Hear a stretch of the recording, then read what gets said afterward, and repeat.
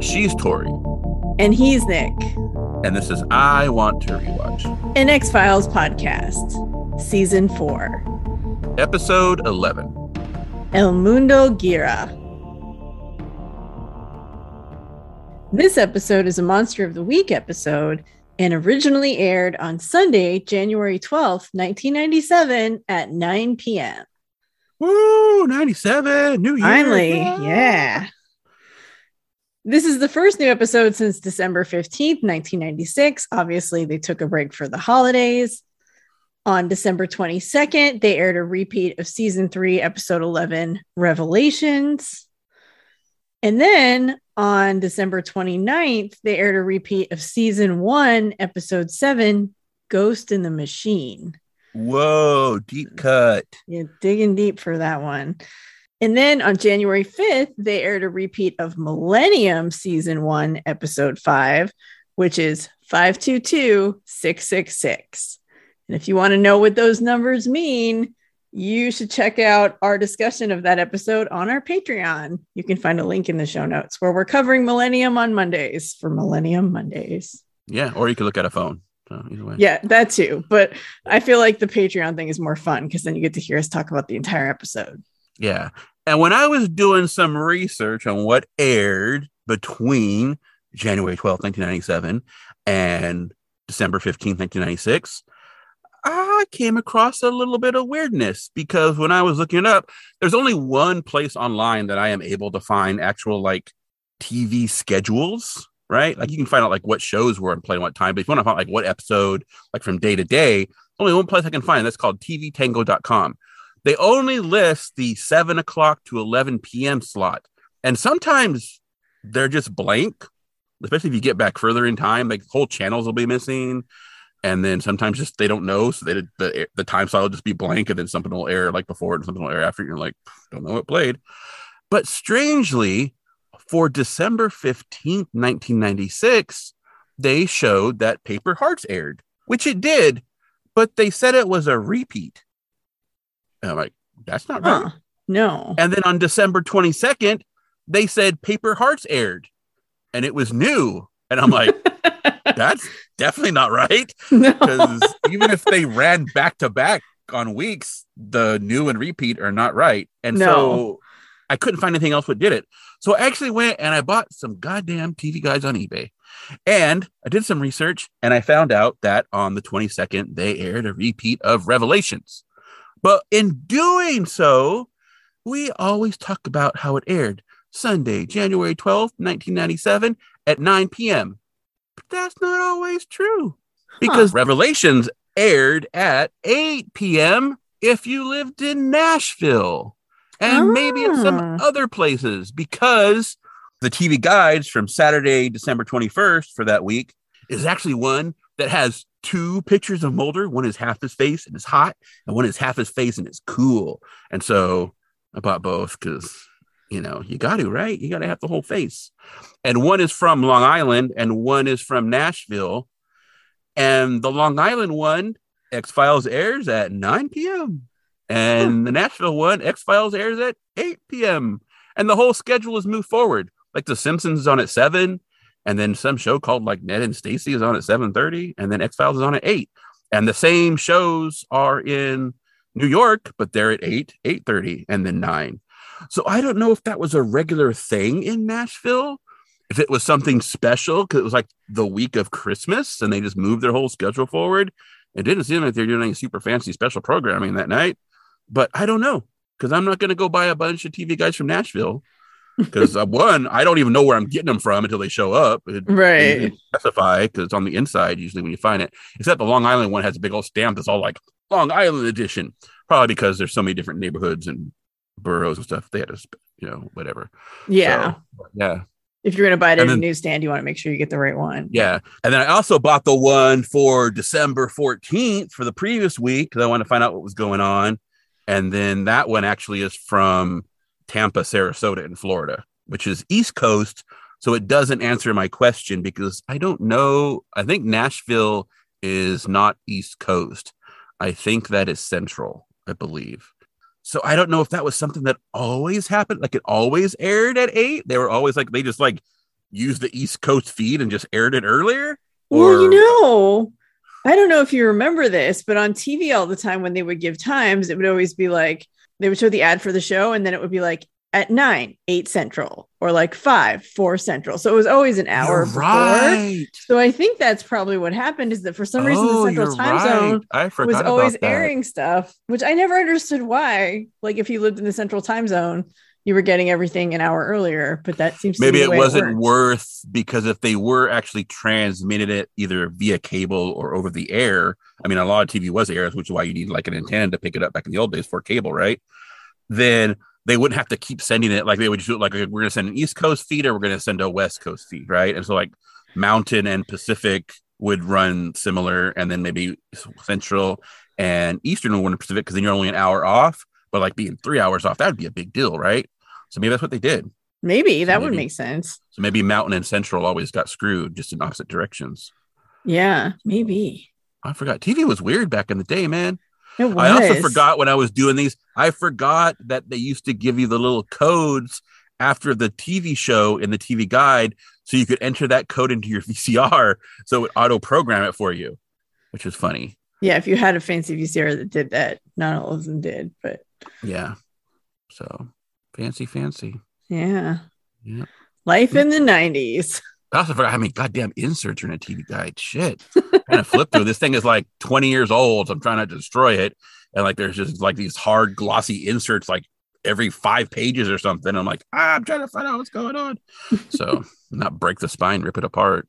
Because collector's items, David Duchovny's face, I got both versions. So yeah. Gotta keep those. Yeah. So weirdness. So yeah, so when we say it aired at 9 o'clock, sorry, Central Time people, it actually aired at 8 o'clock. Too bad. We're doing this on West Coast time because that's when I used to watch the X-Files. So because we're West Coasters, right? We're the left coast, and so that's all that matters. So yeah. So Tori, what happened in this episode? Now that we've bored everyone and they're like, oh shit, Nick's on one of his things again. Jesus. They're just like skip ahead, still going, skip ahead. Yeah. If this was a YouTube video, we'd have all kinds of people saying, can you please put chapters in the video so we can skip ahead, Nick, going on and on about fucking TV guys. I think it's interesting. I don't know. It's fascinating to me just because like I remember living in those times, and it's interesting to be like, well, what did you solved it? You solved the problem. And in real time too, because we had talked about this before and we were like, that's weird. And you just solved it. Yeah, just my brain just clicked. I remember all those ads on TV that'd be like, 8, 7 Central. Yep. Boom. Nailed it. Good job. In this episode of the X-Files that we're about to talk about, after a murder and a mysterious rain at a migrant camp, locals tell stories of a chupacabra. Mulder wants to find the monster, but Scully finds evidence of a strange enzyme that causes rapid fungal growth. They must find the man who was at the scene of the murder, as he may be a killer, or he may be spreading a deadly pathogen. Or he might be a chupacabra. Yeah, I mean, that's also on the table. That's also an option. That's chupa. Chupacabra. Yeah. This episode was filmed in British Columbia, Canada, and it was written by John Shiban and directed by Tucker Gates. This is Shiban's third X-Files writing credit. His previous episodes were Season 3, Episode 7, The Walk, and Season 3, Episode 18, Tesos dos Bichos. If you've listened to us discuss those episodes, you know how we feel about those. Or just listen to the end of last episode. Yeah. He will write or co-write 24 X-Files episodes, including one that he'll direct. His first co-writing credit will actually be the next episode, where he writes with Vince Gilligan and Frank Spotnitz. Whoa. So, should be interesting. This is the second of 2 episodes directed by Tucker Gates. The first was Season 3, Episode 19, Hell Money. Oh, that one was actually, I mean, that wasn't a bad episode. It was directed. No, it was good. So, it was horrifying and scared the crap out of me, but yeah. Oh, that's right. Yeah, I try and block it out because, yeah, it's not bad. Funny how that resurfaced in a Millennium episode, too. Your fear. Chris Carter's just trying to give me nightmares. I guess. Yeah. And in case you're wondering why I'm talking about Paper Hearts airing repeats and reruns and what aired instead on this episode, it's because we normally do the what aired before on the episode after, not before. We actually talked about whether we should do it on that episode or not. We figured it fit better here just because. Yeah, so, exactly. It does seem weird, I admit it, and I know you don't care, but I do. So that's my show. So that's why. That's our reasoning. Not only am I the co-host, I'm the producer and I'm the editor. So guess what? Whatever I want to do kind of goes in the episode. It's true. It's true. Nick always cuts out my best lines. No, I'm just kidding. I do. All your coughing and wheezing. Yep. All the time. I'm asthmatic. Okay. Jeez. Oh, we're just procrastinating. Let's get into it. So this is all staying in. This is comedy gold. No, anyway. I know, but we're just procrastinating talking about the episode. We got to get to it. Yeah. Okay. At some point. So we see a bunch of people and it's dark and they've got candles and they're all talking loudly and excitedly in Spanish. And then finally a woman, Flaquita, calls out for everyone to listen to her. She says it was a terrible thing and they're not going to believe it when she tells them. Some say it's a fairy tale, but she saw it. And then we flash back. We have a migrant workers camp in San Joaquin Valley, California. A truck with a white dude standing in the bed rolls in as people, including Flaquita, watch as the man on the back puts down a crude ladder and then laborers climb up onto the truck. One man, Soledad, kisses a woman, Maria, and says, I love you, as he's leaving for the day. And then as he gets on the truck, another guy is watching. His name is Eladio. He turns and smiles at Maria, and Maria smiles back at him. And he calls her his love. And she says she's not his love, but she does it all flirty. And then he comes over and then he's standing like right in front of her. And she's all, stop. Your brother will see you. And he says, you're breaking my heart. And we see Soledad watching from the truck. So, and Eladio couldn't even wait till he pulled away. Come on, guys. I know, man. Damn, dude. And at one point they turn and face the camera, which means they must see him, but like they don't apparently, I don't know. So there might be some directorial issues possibly with that. Anyway, but Eladio asks if she's breaking his heart, and she says no. And the truck pulls away, and Soledad is staring, and Maria and Eladio just keep on flirting. And Flaquita comes out and is like, Maria, what are you doing?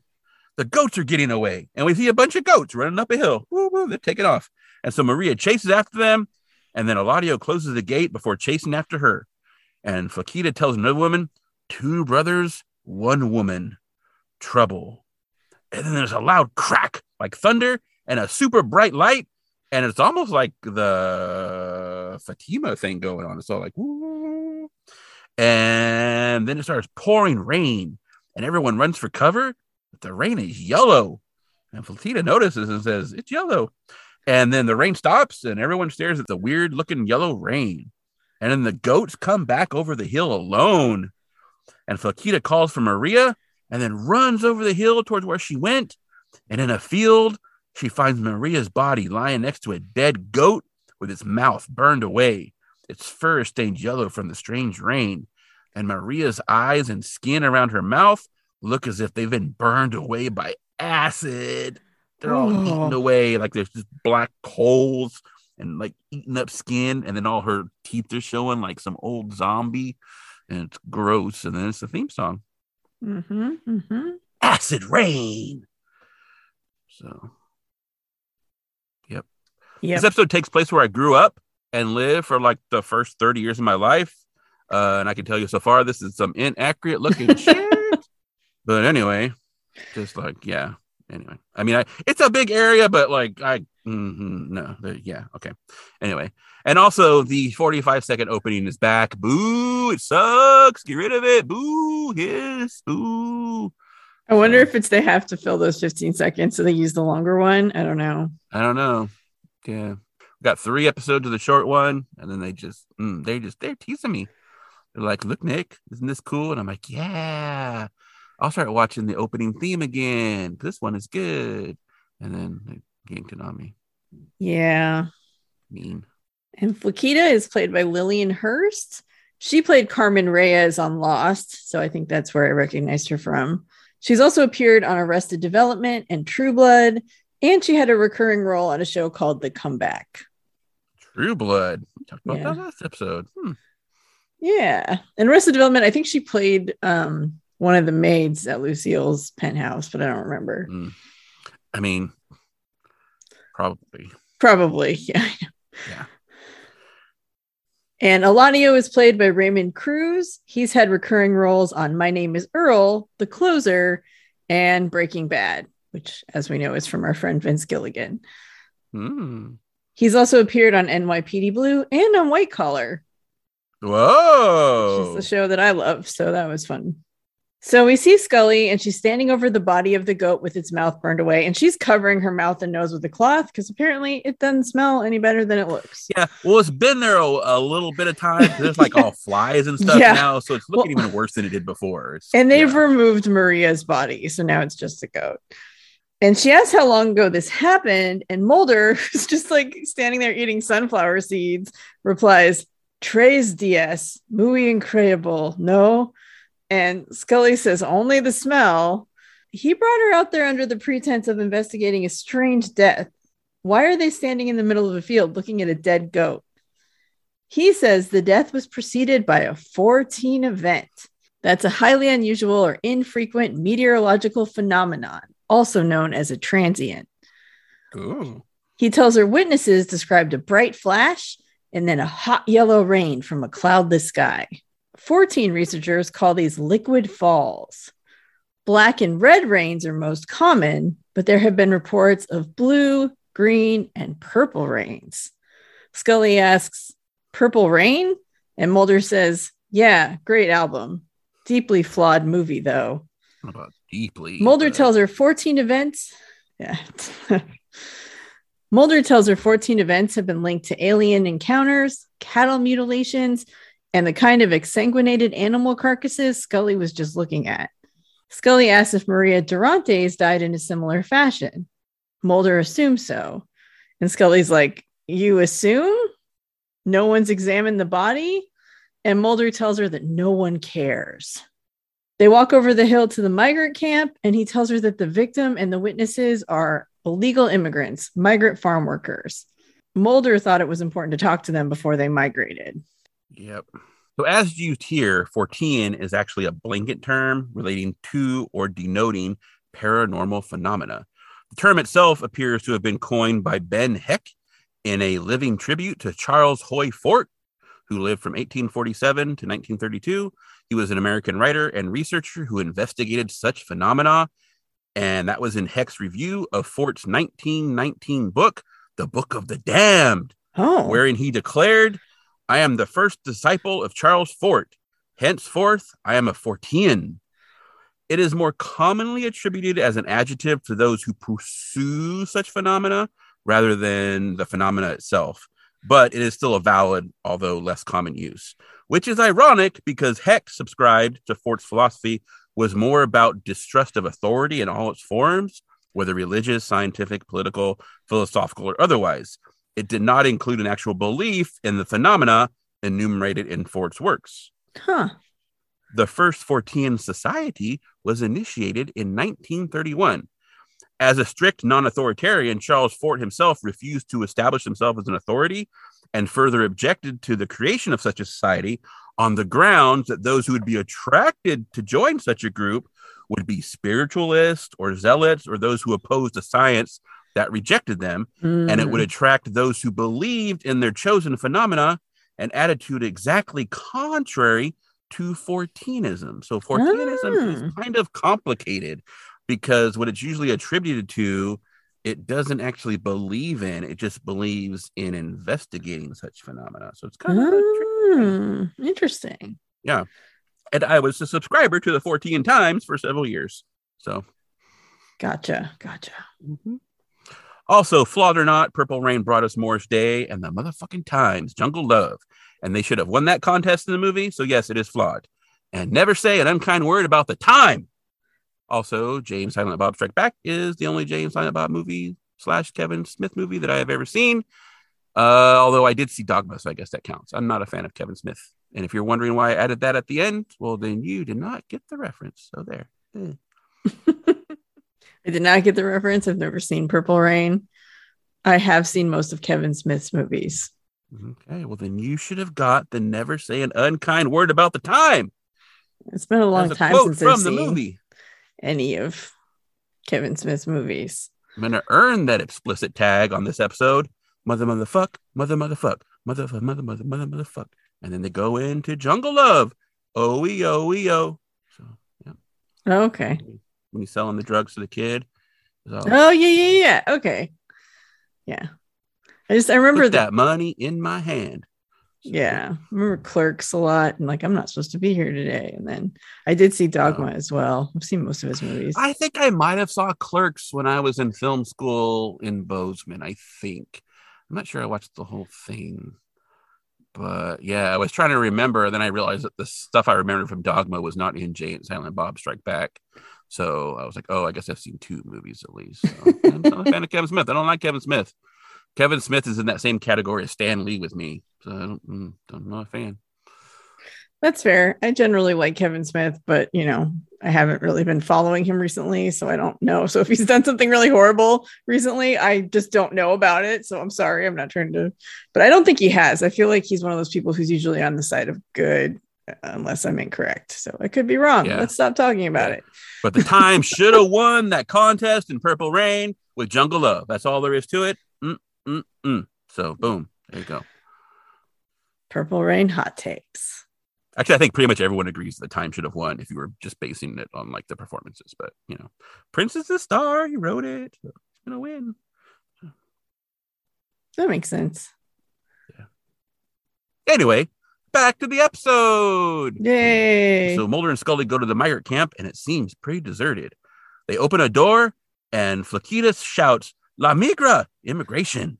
Right? That's what the translation is. Also, like in that whole discussion in the teaser, we had subtitles. They were speaking in Spanish. So sometimes we get subtitles, sometimes we don't. So I think we don't get subtitles when they just either you're going to get it from context or it doesn't matter, or it gets translated by someone else. Yeah, exactly. There's some of that going on in this also. Yeah. So yeah. So people start running everywhere, and Mulder's like, "No, not La Migra, not immigration." And then Scully repeats it and starts flashing her badge around. And Mulder's like, "Put your badge down. You're going to make it worse." It's not helping, Scully. It's not helping. Yeah. So he's like, they don't want to take anyone away. And then Flaquita asks what they do want. And he says that they want to know what happened to Maria Durantes. And Mulder repeats the question out loud, like, does anyone know what happened to Maria Durantes? And then Flaquita's like, El Chupacabra. That's what happened to Maria Durantes. So Scully has apparently never heard of El Chupacabra. So Mulder gives her and the audience an explanation. He tells her it's a Mexican folktale, which is not actually true. But anyway, and it's a small gray creature which has a big head and a small body and big bulging eyes.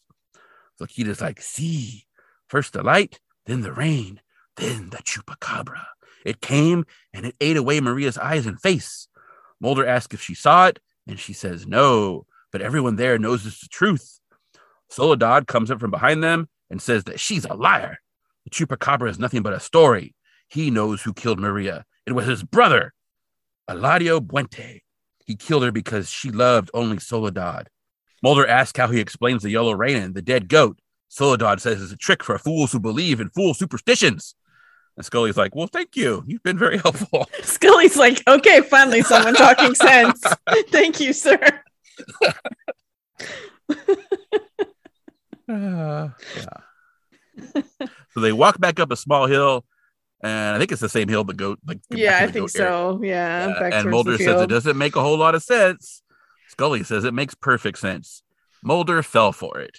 The 14 event turned out to be the oldest story in the world. 2 men, 1 woman, trouble. And Scully says they've walked into a Mexican soap opera, and it's one for the local cops. Mulder reiterates that the local cops don't care. He doesn't know who does. Scully asks what they're supposed to do about it then. And Mulder says that she can find out what killed Maria. Go take a look at her body. And he'll try to find Eladio Buente. So then we're at the INS Service Processing Center in Fresno, California. Fresno! Yeah, I lived there for 30 years, people. I know Fresno. I did not, but I have been to Fresno many times, just driving to and from places and stopping in between, and had a friend who lived there for a while. So yeah. And before Portlandia, which is where I now live, Fresno had its own spoof soap opera entitled Fresno. Starred Carol Burnett and everything. So, oh, nice. Yeah, it was like a take on Dallas, that kind of thing. Gotcha. Yeah. So Mulder approaches Agent Lozano and introduces himself. He tells him he's investigating the death of a migrant worker, and he's looking for Eladio Puente, who hasn't been seen in 3 days. He thought he might be in INS custody. So Agent Lozano lists off names of people in custody, all famous and obviously fake names. Lozano asks what Eladio is wanted for, and Mulder says for the possible murder of Maria Durantes. And Lozano is immediately like, the Chupacabra? So clearly he's heard the story. Yeah, so you heard the story, yeah. And Mulder points out, oh, you've heard of it, but you don't believe in it. And Lozano says these people's lives are small, so they need to make up fantasies to keep going. They feel hated and unwanted. Their passions become inflamed, they turn violent, and then they can't turn to the law, so they make up fantastic tales. So Lozano stands and he says, let's see if we can find your Eladio Puente. Yeah. I don't know if Fresno had an INS processing center back in the 1990s, and the department technically doesn't exist anymore.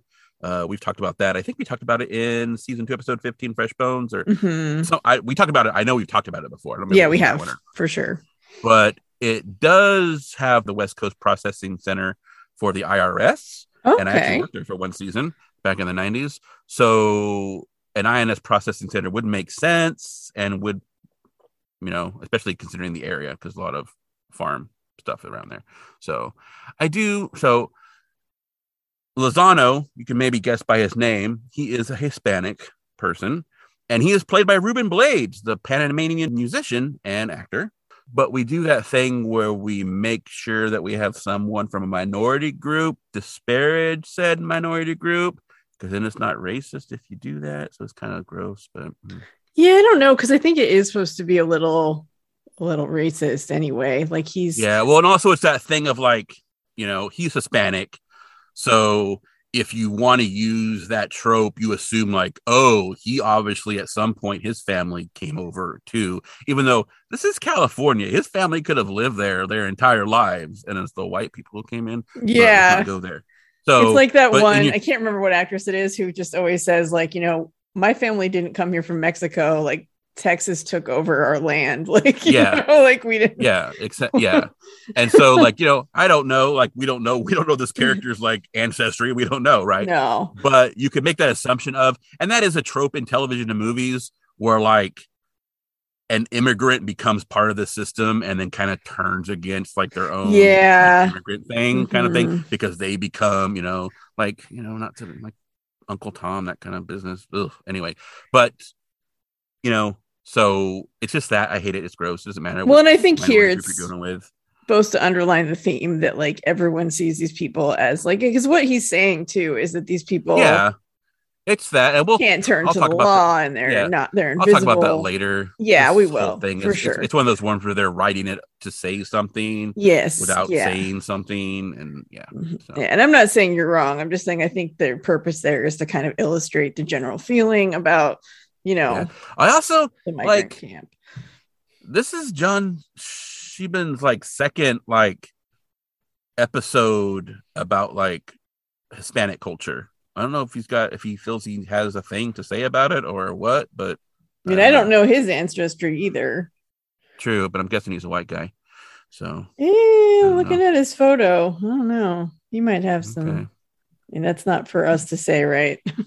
Yeah, I know. It's just like this is the second one in a row, and it's not, I don't think if he is trying to say something, he's not doing it well. We'll talk about that at the end. I got a lot to say about that. Yeah. Okay, cool. Well, I'm glad to hear that you're on the same page as I am. Yeah, no, I agree with you. I just think they're trying to hammer home that point, right? But yeah, it's still not a great thing. Yeah. So anyway, off the soapbox and back to the episode. We're at the Fresno County Morgue. And we're at Fresno County Morgue. Although the Fresno County Morgue would be accurate because Fresno is in Fresno County. So that tracks. So, you know, Depending on when you put the punctuation, it works either way.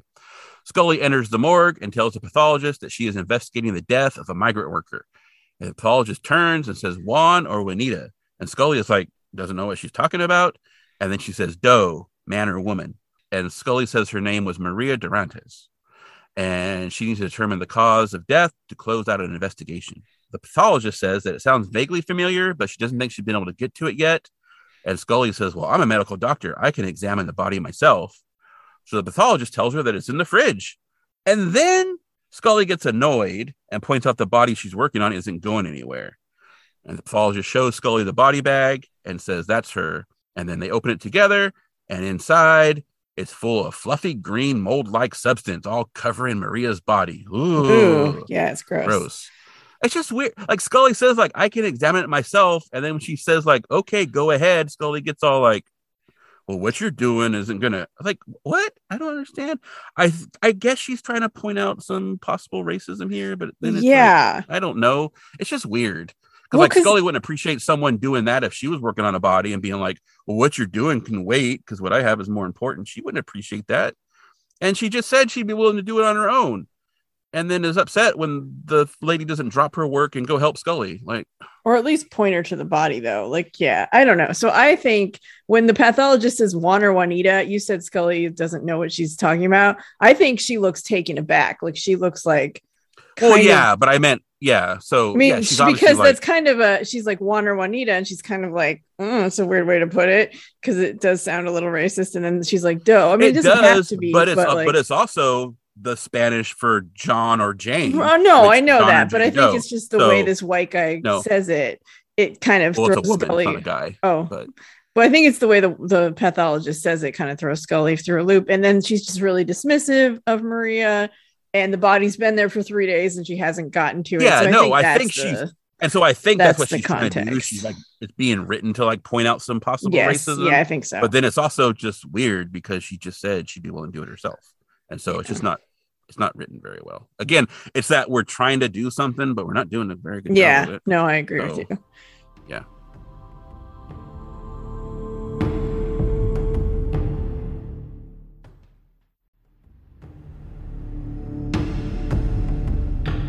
So meanwhile, Lozano and Mulder arrive at a holding cell, and Lozano says, this must be him. And Eladio is sitting in the cot inside, and he looks kind of distressed. Mulder asks why he's in solitary confinement, and Lozano asks the guard, who then answers in Spanish, and we don't get an answer, but Lozano says that the other detainees were giving Eladio trouble. They didn't want to go near him, so they had to isolate him just because like basically there were complaints, and so they just took him out. So Mulder says that they think he's the Chupacabra. And Lozano says that may be, but he can say with a tremendous degree of certainty that he's not Eric Estrada, which is the name on the intake form that he gave when they taught him. So he said his name was Eric Estrada. So Lozano knocks on the door and uses his real name. And Mulder says to ask him if he killed Maria. And so Lozano does. And Eladio says, no, he didn't do it. And again, this is all going to be in Spanish. And then Lozano is going to translate for us. Mulder tells Lozano to ask him what happened. And Lozano translates, there was a noise like thunder, but very close. Then lightning, very bright. It blinded me. I fell to the ground, and then I felt the hot rain fall on me. And when I could finally open my eyes and see, I saw the dead goat, and then I saw Maria. She called my name once. She was in a puddle of yellow rain. Something had eaten at her face, and I held her in my arms, and then she died. Then I got up screaming. And then Lozano says, this guy is better than Eric Estrada. Because the whole time, like, he's like very like animated and like crying and like yelling when he's talking. So he's like, so Lozano's basically like, this guy's putting on a performance. Yeah. So, yeah. So later we see Eladio is being walked to a transport vehicle. When the guards try and put him on board, everyone else protests, shouting and arguing because they don't want this guy on the same transport vehicle as them. Because he's a Chupacabra. Yeah. Mulder asks what's going to happen to him, and Lozano says he'll get 45 seconds in front of a judge, and then he'll be placed on a southbound bus. Mulder asks if there's any way to delay that, and Lozano's like, why? And Mulder says to try and solve the unexplained death. Lozano says he'd think the FBI would have better things to do, but he can go ahead and file the paperwork. By the time they process it, Eladio will probably be back here at the INS Center anyway. And then Scully pulls up in a car and she asks Mulder if he found Eladio. Mulder says yes. She asks if he confessed to Maria's murder. And Mulder says, not exactly, no. So as they drive, Scully asks if Eladio told him what happened. And Mulder says, flash of light, yellow rain. Scully tells him that he didn't kill her. She examined the body and she believes the cause of death was natural, albeit strange. Maria seems to have succumbed to a massive fungal infection. Aspergillus, according to the coroner. It's a mold found in dead leaves, compost, even household dust. And Mulder's like, and it can kill? Scully says not normally. It's very common and usually quite harmless. But it can be lethal to people with immunodeficiencies like AIDS and transplant recipients. They also found high levels of bromine in Maria's blood. It's a pesticide used for soil sterilization and highly toxic. Scully thinks her body was so ravaged by the pesticide that a normally benign fungus may have compromised her immune system. Mulder says it still doesn't explain the flash of light and yellow rain and El Chupacabra.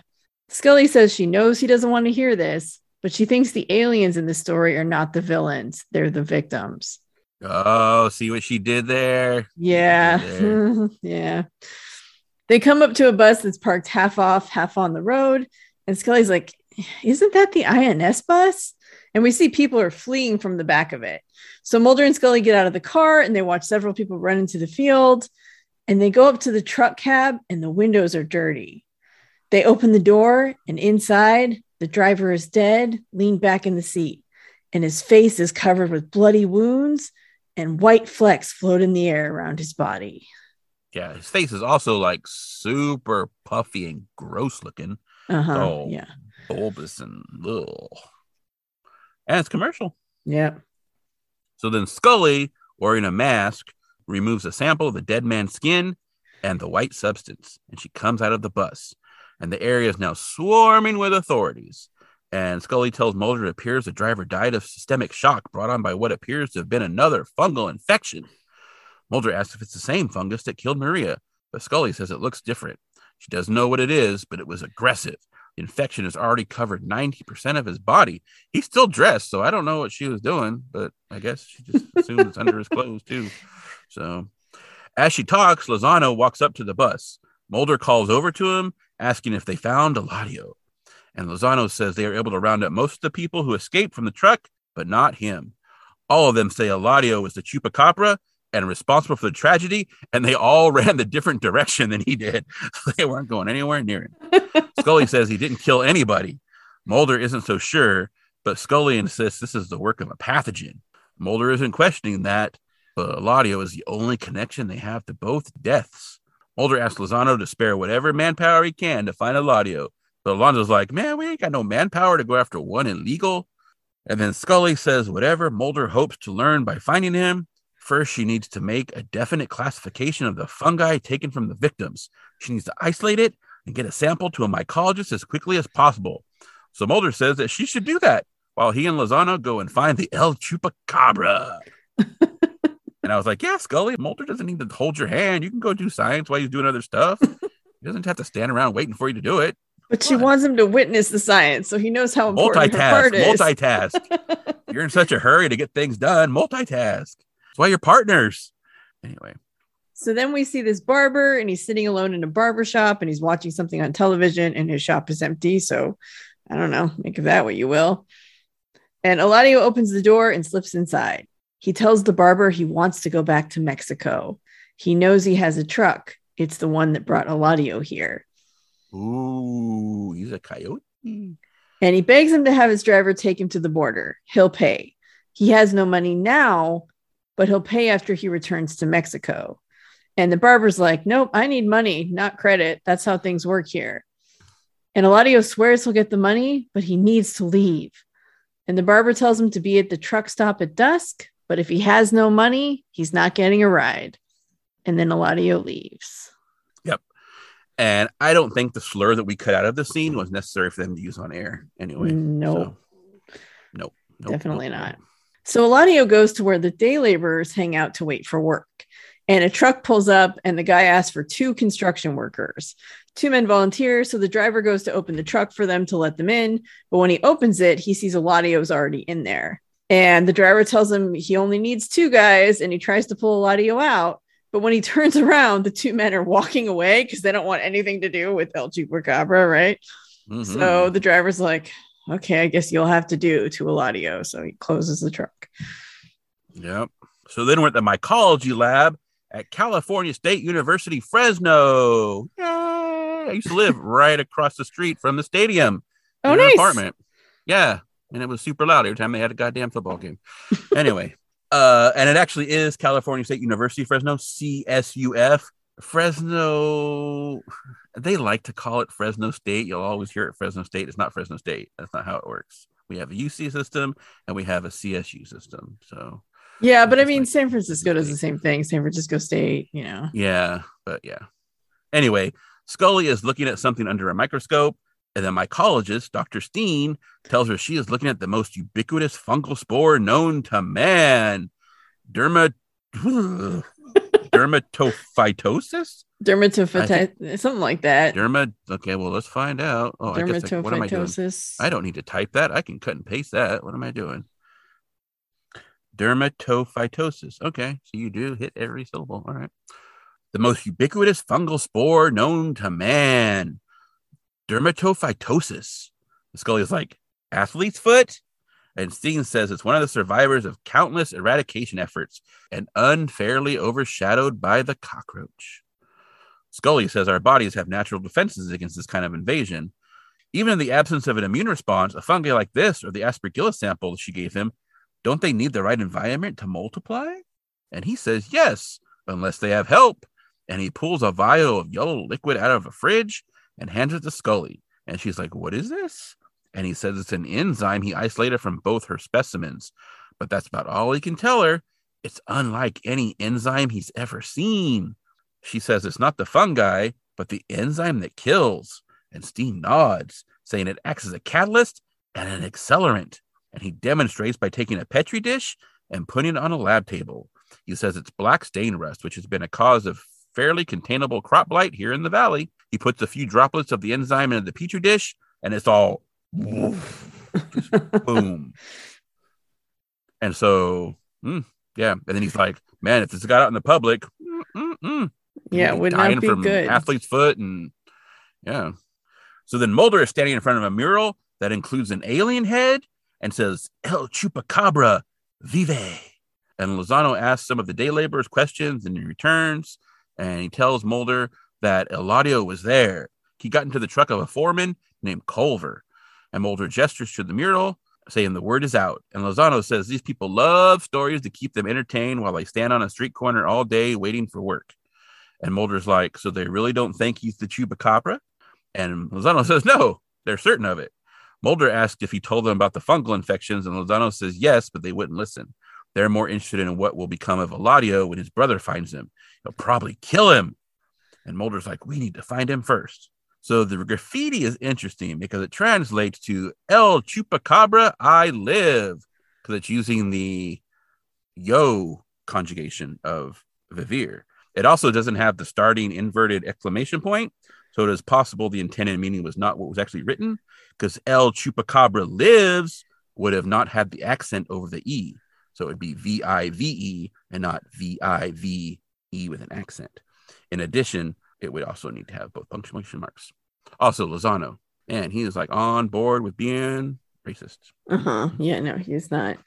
I mean, I guess if you work for the INS, that kind of says what kind of person you are. I mean, not that everyone who works for the INS was evil, but like, well, yeah, look at Talico, right? That guy was INS basically, right? And that's true, and he was a good guy. Yeah. This guy is definitely not, you know. Yeah, so they kind of messed up the translation on this, and then also forgot the upside down. Yeah, I don't know much about Spanish verb conjugation, but it's probably very similar. I think it's similar to French. So yeah, they'll mess it up later too, but we'll talk about that when it happens. Yay. So yeah, I was like, I don't think that's right. I mean, I took Spanish. I'm not very good at it, but I took it, and I was like, I don't think that's right with an accent. And then I looked it up, and it's not. That's the yo. That's the I. So it'd be like El Chupacabra, I live, instead of like lives. So yeah. So we see Eladio, and he's working at a construction site, and he's all sweaty, and he starts calling for Culver. And then he notices he's sweating yellow, and he stumbles around, and he gets some water out of this water cooler. And then Soledad arrives, and he picks up a heavy metal pipe, and he starts calling for Eladio. Meanwhile, we see that the spigot of the cooler that Eladio touched now has stuff growing on it. So Soledad looks around the site, and then he reaches a porta potty. He yells through the door for Eladio to come out so he can spit in his face. But there's no answer, so Soledad opens the door. Inside, he finds Culver, the foreman, and he's dead, and he's surrounded by green fungal growth, and he has spores coming out of his mouth. So Soledad closes the door, which, you don't blame him there. And then we see Culver's truck, and it's driving straight at him, and Eladio is at the wheel. But then Eladio pulls onto the road and drives away. Whoa. So it's weird, creepy. So Eladio goes to this house, and this is apparently where a young woman named Gabrielle, who's his cousin, is working as a housekeeper.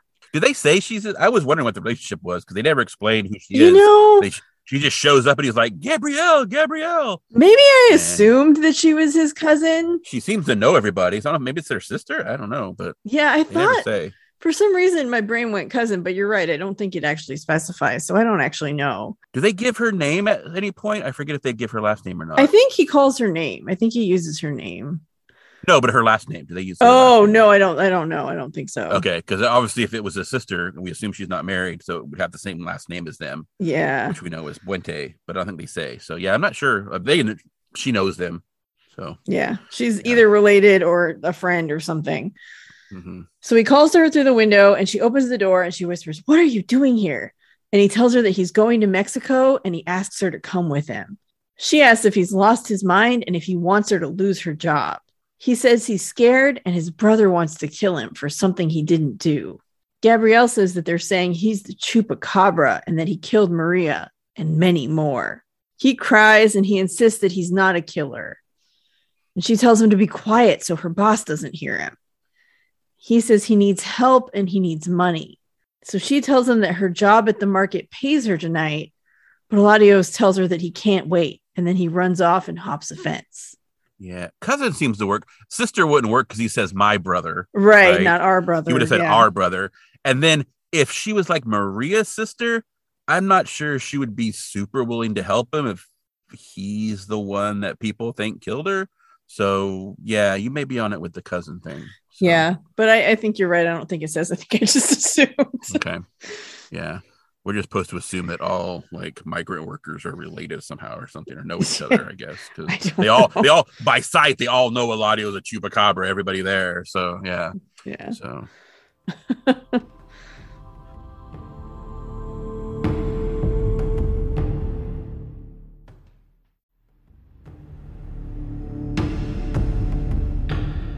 So Scully calls Mulder from the biolab, and she says she thinks he's right, that Eladio is responsible for those two deaths by spreading an enzyme, probably by touch. And Mulder says he saw Eladio and he was unaffected. And Scully says that he could be a carrier of some kind, like a typhoid Mary. And Scully warns Mulder that it's extremely important that he doesn't come in direct contact with him or the fungus. He must not touch it, inhale it, or whatever. And at that moment, Lozano is like getting ready to open the porta potty, and Mulder's like, don't open that. Don't hear it. So Mulder then says he knows this is crazy, but maybe it's aliens. And then he's like, okay, what I actually mean is that the 14 transients the woman described, they could have been caused by an object falling at high speed through the atmosphere, creating a sonic boom and a flash of light, what astronomers called a bolide, created by a meteorite or a piece of extraplanetary material. The yellow rain could have been caused by space debris hitting a nearby lake and superheating the water, sending it skyward, which means this is alien. I don't know where he's going to find a lake there because the nearest like real lakes are not close. So we don't usually have lakes right next to like farming tracts and stuff. Uh-huh. Although they don't really do a lot of farming in this. Mainly it's like they seem to be doing construction, which is also valid. But yeah, so I don't know. Anyway, I don't think anyone has been to Fresno who worked on this episode. So Lozano looks at Mulder strangely, and on the phone, Scully tells him, like, that's all beside the point right now. Your alien theory, Mulder. You need to find the man who may be spreading it. And so Mulder hangs up, and Lozano's like, oh, you got your own stories too. So he's not wrong. Yeah. And then the barber pulls up in his car and calls out to them, and Lozano seems to know him by name.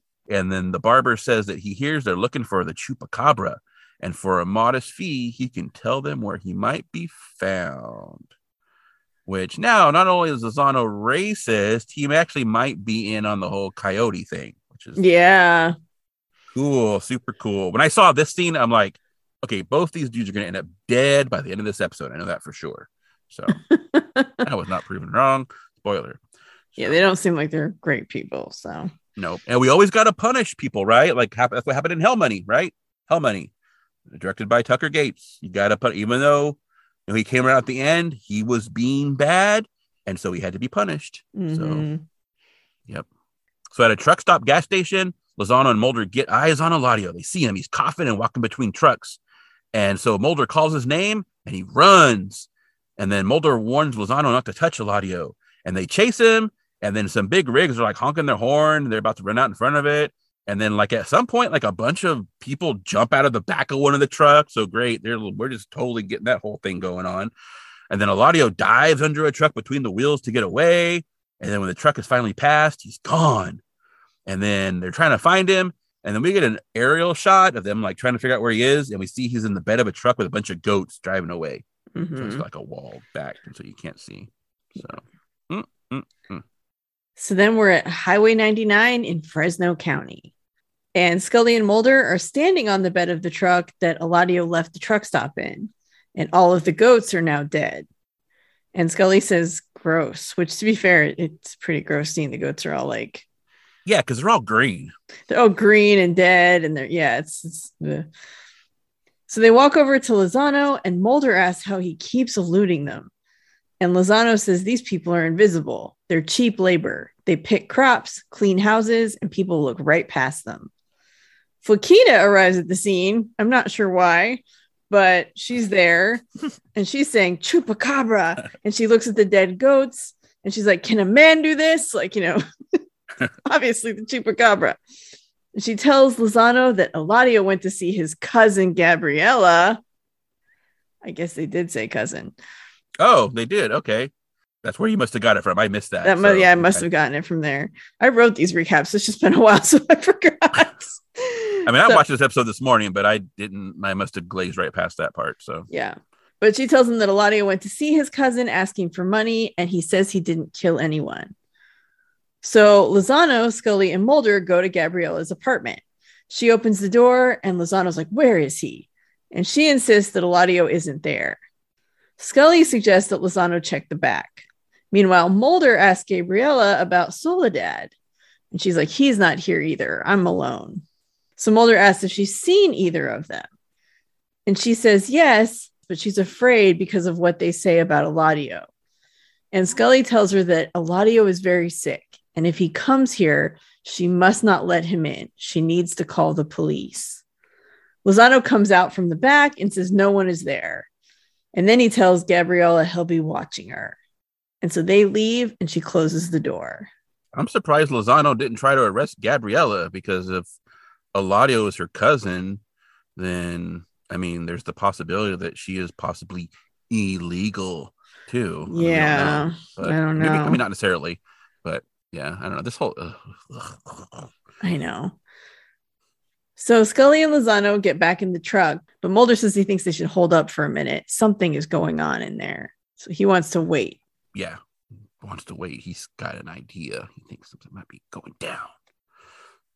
And don't question Mulder. Mulder's always right. We know that. That's the rule. That's the rule of the series, right? Mulder is always right.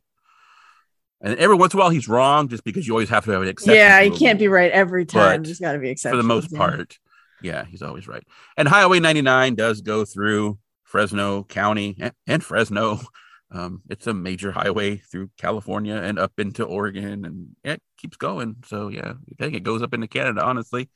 So yeah, it's a big one. And that's why Flaquita was there, because it's just some little dinky place that like all the migrants, hang out. So that's why she was at Highway 99. because it's not a big thing at all. Yeah. Anyway, La Ranchera Market in downtown Fresno. So there probably is a La Ranchera Market in Fresno because there's pretty much a La Ranchera Market in like every town in Central California. So it's a very common name. Eladio enters the store and he has boils on his face now, and his skin looks kind of grayish and you know. And then he just reaches into a bin of nuts and starts eating them, like. And then the clerk sees him, and the clerk tells him, "Hey, this isn't a restaurant." And so, spooked, Eladio kind of falls back, and then he knocks the bins over, spilling stuff everywhere, and he runs away. And the clerk yells after him, saying, "Hey, you gotta come clean this up." And then stops, and then he bends down, and a bunch of the nuts are covered in fungus. Ugh. Yeah. It looks like black fungus, but when they zoom in on it, it's actually really dark green fungus. It is. And the clerk reaches down and picks one up, too. Yep. That's some fast acting stuff, man. Also, it seems to activate fungus that is on something. So those nuts were probably gross anyway.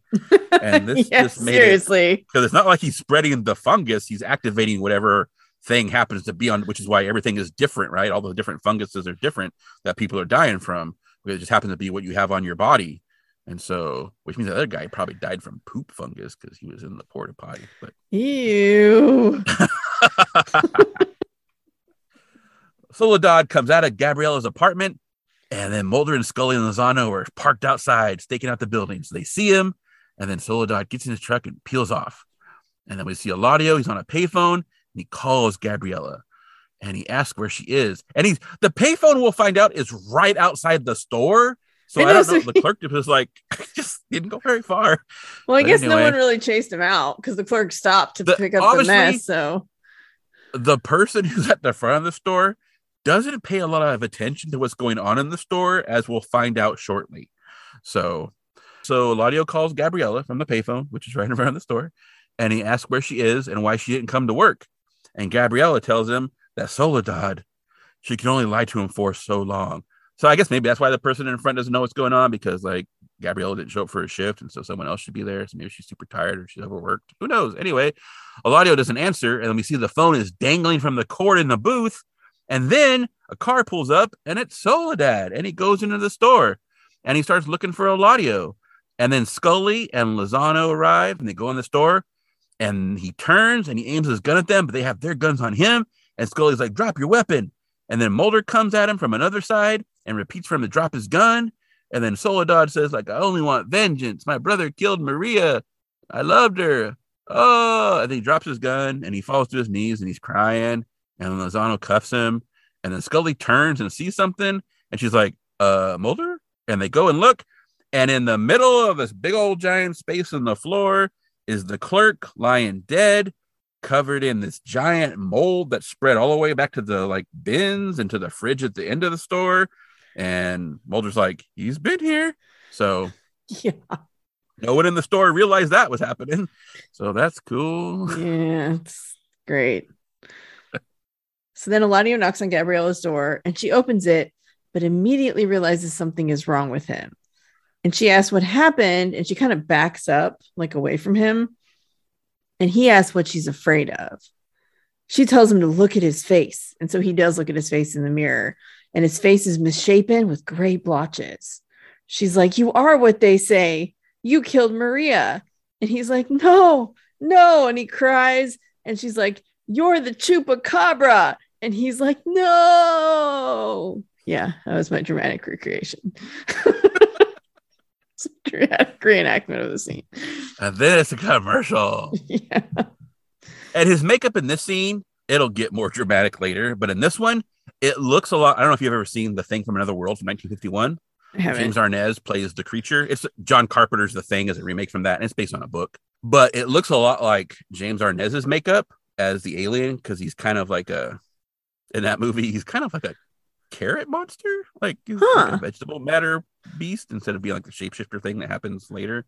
I mean, I think it's actually in the book too, but they couldn't really do that in 1951, so they just went with like some like vegetable Frankenstein looking monster. But it kind of looks like that, like the way his head is shaped and that kind of thing in this makeup. And then also, I just now with making the connection, the last line that occurs in the Simpson Files when he says, look to the skies, and then he messes up and says skis.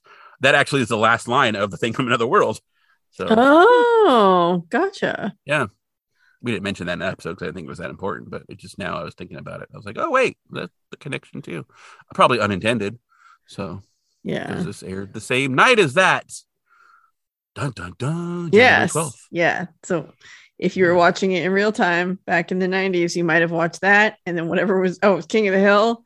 And then this. And it would have been the series Sunday premiere of King of the Hill. The very first episode ever. So pretty solid Sunday night, really. Yeah. Yep. Except, this episode. Anyway. So Mulder. Tori's giving us a clue again about what her rating is going to be. I mean, I don't hold my cards close to my chest. Let's be honest. So Mulder and Scully enter Gabriella's apartment and she says, he's not here. He's gone. And Scully asks where. And Gabriella says to Mexico, where he can hide with his terrible face. So dramatic. She gave him all her money because she was afraid. I mean, this is supposed to be like a telenovela. Right. So. I know. Yeah. So she gave him all her money because she was afraid the Chupacabra would kill her too. And Lozano wishes them luck in finding Eladio and says he's going to go process the brother. So back in the car, Scully is worried about Eladio going to a crowded place and spreading what he's carrying. Mulder thinks Gabriella is lying. If he really thinks he killed Maria, he won't be going to Mexico. And Scully's like, well, where would he be going then? And Mulder says, the same place Lozano is going. Eladio will want to face his brother.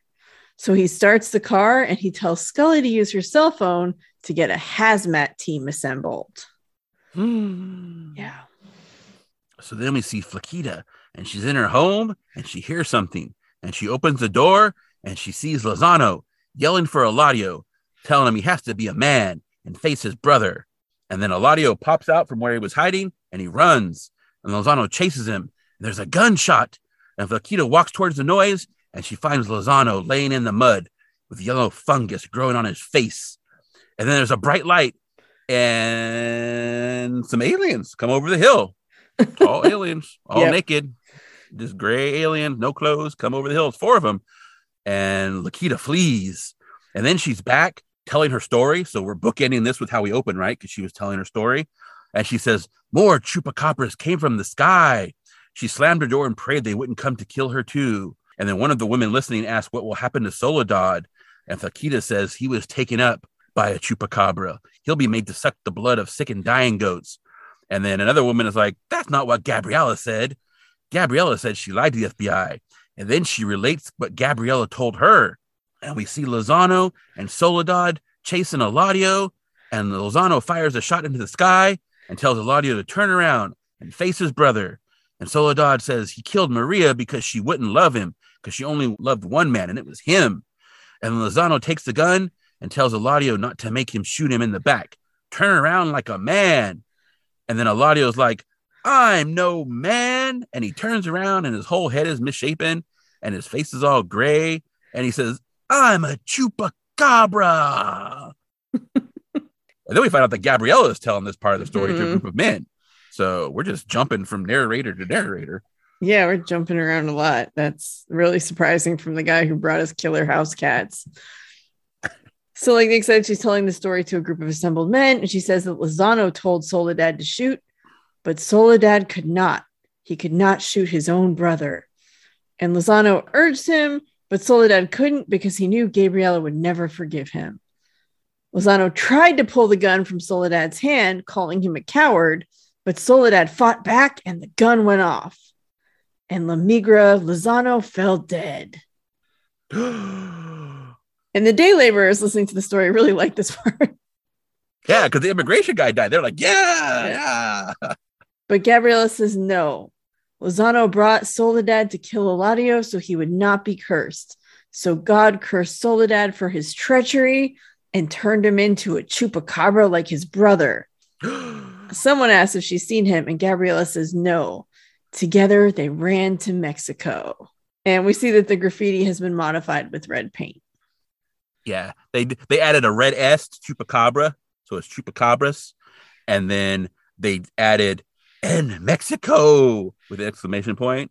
So now it says El Chupacabras vive en Mexico. So they didn't change the L to Los if they're going to do that. Mm-hmm. And then they didn't reconjugate vive because now it should be viven. They could just put an N on it and then it would have been for two people. So they missed that's twice. Very similar to how French works. Like if it's two people, it would be ENT, right? So yes. They are both languages of love. Yeah, they're both Latin. When I was in high school, I was in biology class with my friend Sam, and she took Spanish and I took French, but we could like quiz each other. And a lot of times it was really similar. And it was just really funny how similar French and Spanish can be. Yeah. Yep. So Mulder and Scully are sitting in Skinner's office, and Skinner's like, El Chupacabra? Really? It's like, frankly, I'm confused by this story. And Mulder's like, I don't blame you. And Scully says they can't exactly explain themselves. Mulder says they arrived just after the hazmat team. And then we see this story. So now we're getting what Mulder says. And we see the hazmat team coming over the hill in white hazmat suits, looking exactly like, well, they don't look like, but they're basically doing the same scene that we saw when Flakita saw the aliens come over the hill. Right. So she probably saw the hazmat team. The hazmat guys. And they're carrying one of those plastic chamber things that we saw in F. Masculata. And then Mulder says they did find a witness, but her testimony was highly questionable. We can kind of assume who the witness was they found. So can guess. Scully says the hazmat team was able to contain the fungal infection within the migrant camp. No additional casualties have been reported, nor have they found traces of any more of the enzyme. Mulder jumps in to add except on Lozano's body.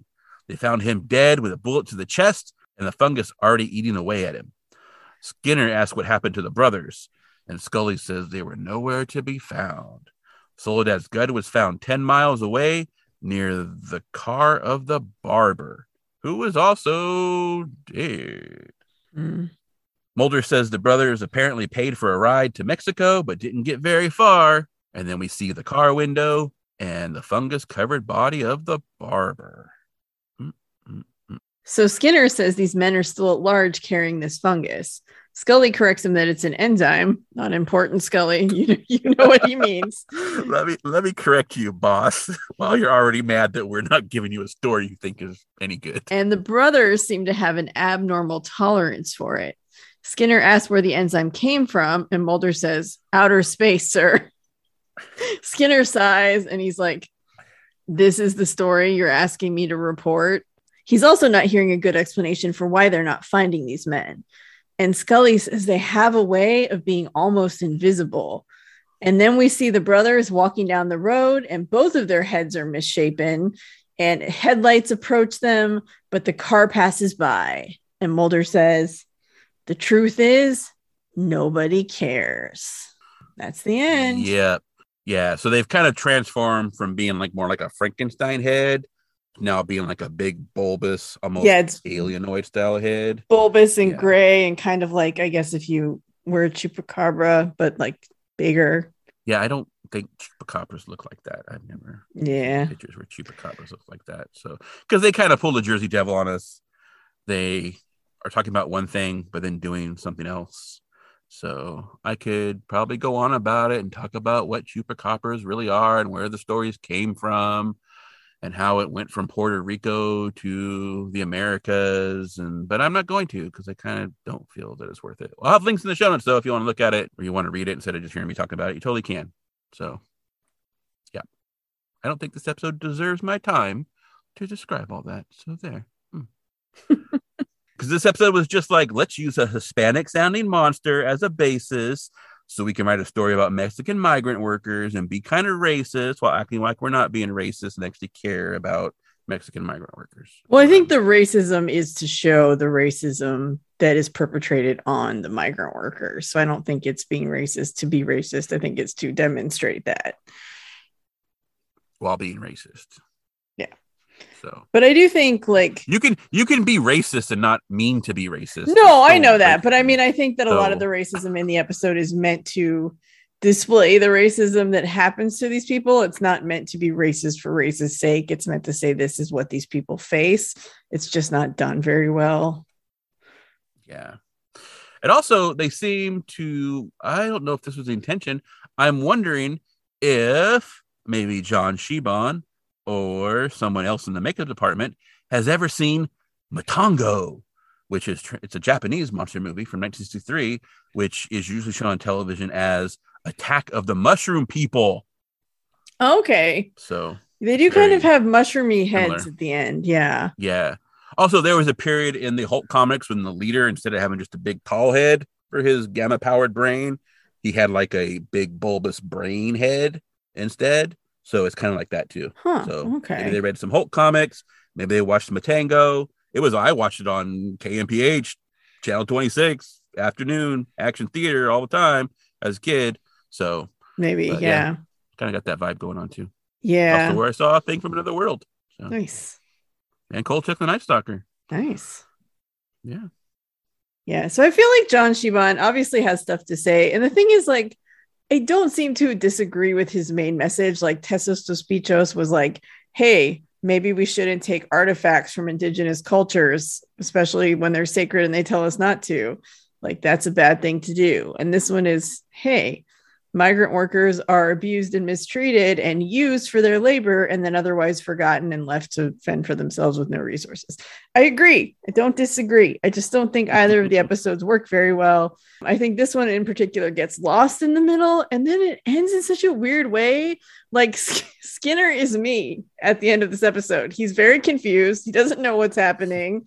And he's not sure why there's not like this search effort for these guys that are carrying a very deadly pathogen or enzyme or whatever you want to call it. Like, why aren't they chasing that down? Like, that's dangerous. Like, what? Because they're invisible, Tori. They can't find them.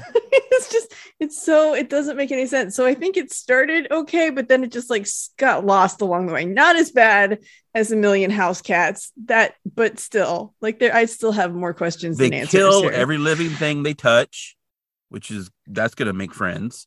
And then they also like emit like pusher power where like you can't see them. They're wearing like a big badge that says. Well, and also they can't be that hard to find because there's going to be a trail of bodies along the way and a trail of fungus. But then you're always one step behind them. You can't catch up. Yeah, I don't know. It just didn't make a lot of sense. So anyway, I looked up. So. I looked up. I know you are. Yeah, I'm just saying it doesn't make a lot of sense. I looked up what episodes of Supernatural John Shiban wrote because I was curious. And I will go ahead and say I've seen Leonard Betts. I know he co-writes that. I like that episode a lot. Spoiler, but I think it works really well because he has like other people to temper him. I think maybe when he was and he's like, if you want to just split it up like a pie, he's 33% of that episode. Well, yeah, so. And I think you can have a lot of. I think he has good ideas. I think he struggles getting them to the finish line, at least on the X-Files. You don't think he has good ideas? No, that was a yes. That was. Oh, okay, gotcha. Yeah. So I was just kind of looking to see what he did for Supernatural. He mostly wrote episodes in seasons 1 and 2, so I haven't seen them in a very long time because when I started rewatching, I started at season 6, so I haven't seen the first seasons. Notably, he wrote Everybody Loves a Clown in season 2, which establishes Sam Winchester's fear of clowns, which I actually think is a really interesting part of Sam's character. And Supernatural is really good at bringing stuff back. So unlike Mulder's fear of fire, like Sam's fear of clowns comes back over and over. Like it is something he has to deal with continuously. So I think that's good. Also, I wonder if we're ever going to get an episode that directly contradicts Mulder's red-green blindness. Probably. Or like, yeah, I wouldn't doubt it. Or if we already have. Like, does he know his Speedo is red? Maybe. I mean, it probably said red on the tag. Oh, maybe. I don't know. That episode also introduces Ellen and Joe. So I don't know if he created those characters. If so, good job, buddy. But that's where they first appear, is in that episode. So he did a couple episodes. He did like 5 in season 1, 4 in season 2. I don't remember them because I haven't seen them in a really long time, but I think he probably got better as he was working. Okay. I'm assuming. Okay. He also, that would be what, 2000. When did Supernatural start? 2005? I think so, around then. Yeah. Okay. So about 10 years after this. So yeah. Okay. And when he talked about the difference between writing for the X-Files and Supernatural, he mentioned that like the tone was kind of different. And so like for Supernatural, they kind of took them as more of like a popcorn movie of the week, movie to movie. And it was more of like a fun matinee pace than the X-Files, which had a lot of like darker government conspiracy threads going through it. So that was sort of his approach. So it was a little different. Yeah, maybe it's important to find your wheelhouse, right? I think so. Yeah. And I mean, obviously, I don't know when John Shiban started writing for television. I don't think his episodes of the X-Files so far have been ones that we've really enjoyed. But, you know, I mean, he's going to work with other people on the show, and that's going to help him probably get better and learn how to kind of stick the landing on some of these stories, which I just don't think he's done so far yet. Okay. I mean, maybe he's like Glenn Morgan. And the reason why I'm giving him so much shit is because deep down, I'm like, yeah, man, you're like me. You have things to say. You're just really bad at it. I don't know. So, yeah, I mean, that's the thing is like, I'm not like, wow, I disagree with your message. Like, I don't disagree with your message. I think it's kind of heavy handed and it's not working as an episode. Like, that part's fine. Like, the haunted Amaru that's exacting revenge is fine. It's just how it's doing that doesn't work. And we know they had tons of script problems with that episode. This episode, it makes sense, but like the ending just falls off. It's like there's all this buildup, and then there's this confrontation between Soledad and Eladio, and Lozano dies, and the barber dies, and they just walk away, and no one does anything about it. It's just weird. It's weird.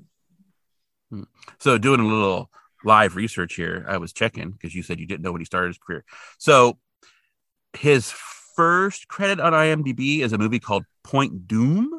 Okay. Which is D-U-M-E. It might be Dume. I'm not sure. He co-wrote it with someone named Mark J. Gordon and another guy named Frank Spotnitz. And then the next stuff seems to be X-Files. Gotcha. So this was pretty early in his career, and he definitely has ideas. Yeah. I don't think that's his problem.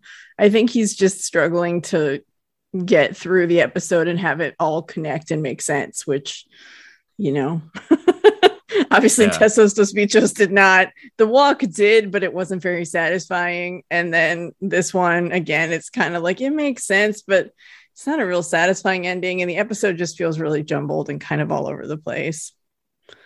I like the multiple perspectives of like Flaquita seeing the aliens and then Gabriella having her version of the story. And then it's just a hazmat team. I thought that was kind of fun, but yeah, it still doesn't make a lot of sense. Yeah. I mean, there were parts on it. So I think overall it's better than Tessos dos Bichos. Yes. Yeah, it is. Yeah. And I guess that's a good transition. Yeah, I should look and see what I rated Tessos dos Bichos. Let me pull up the list. Well, you gave that a 3. Okay, so I think I'm going to give this one a 4. I mean, it's not worse than Home. It's just not.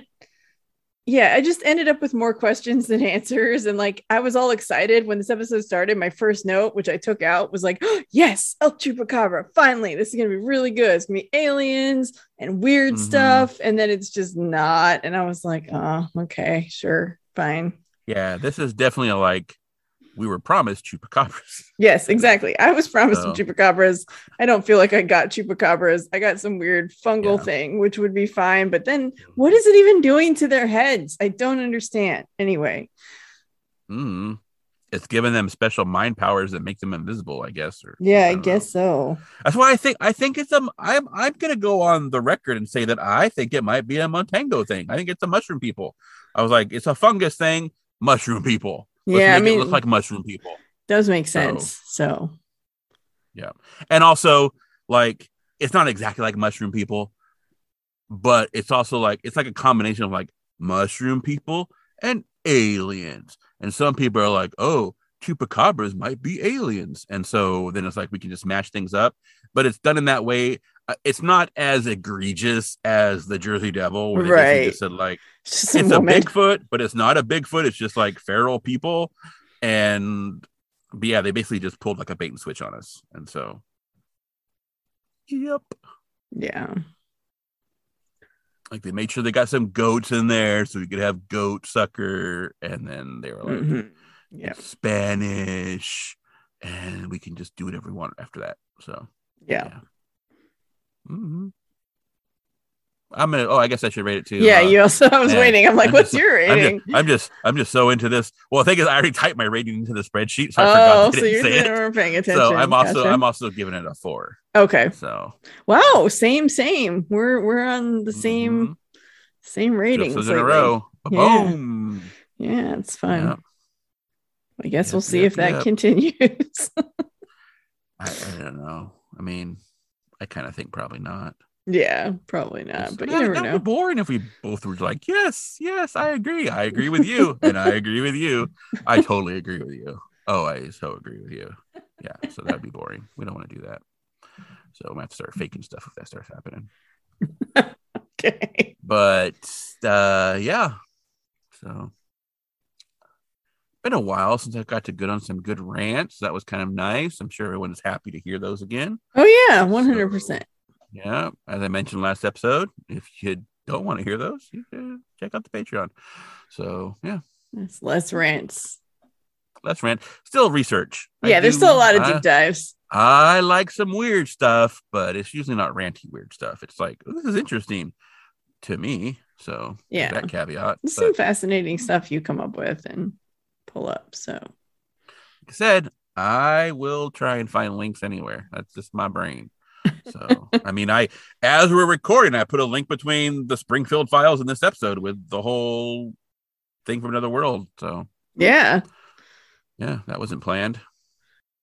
Oh, well, my feet listening, live action, boom, boom, boom. So, yep. Want to keep hearing more? You want to hear some more of that? Keep listening. So, we'll talk to you later. But not to this episode because it's ending now. Yeah, Tori. I was working on my segue. Just see what I have to work with, people. See what I have to work with. So we should listen to the credits and also post credits. Bye. I Want to Rewatch is hosted by Tori and Nick and edited by Lazy M Productions. That's right. We made this. We also make a Patreon-only podcast that I keep talking about, and you guys are like, shut up. So, I mean, you should listen. It's good. It's good. Like a lot of good stuff on there. It really is. It's fun. So, anyway, do whatever you want. But whatever you do, be sure to join us next time for the X-Files Season 4, Episode 12, where we're going to talk about the Super Bowl. And then also an episode called Leonard Betts. Mm-hmm. And together we'll try to figure out if the truth is still out there.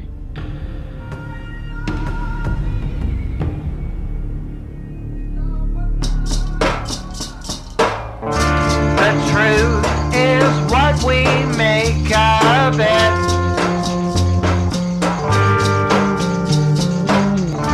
Expression sold, we know no other.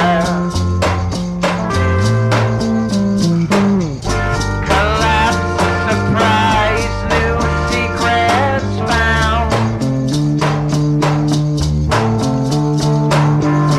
Unwind, divine, a serpent crown.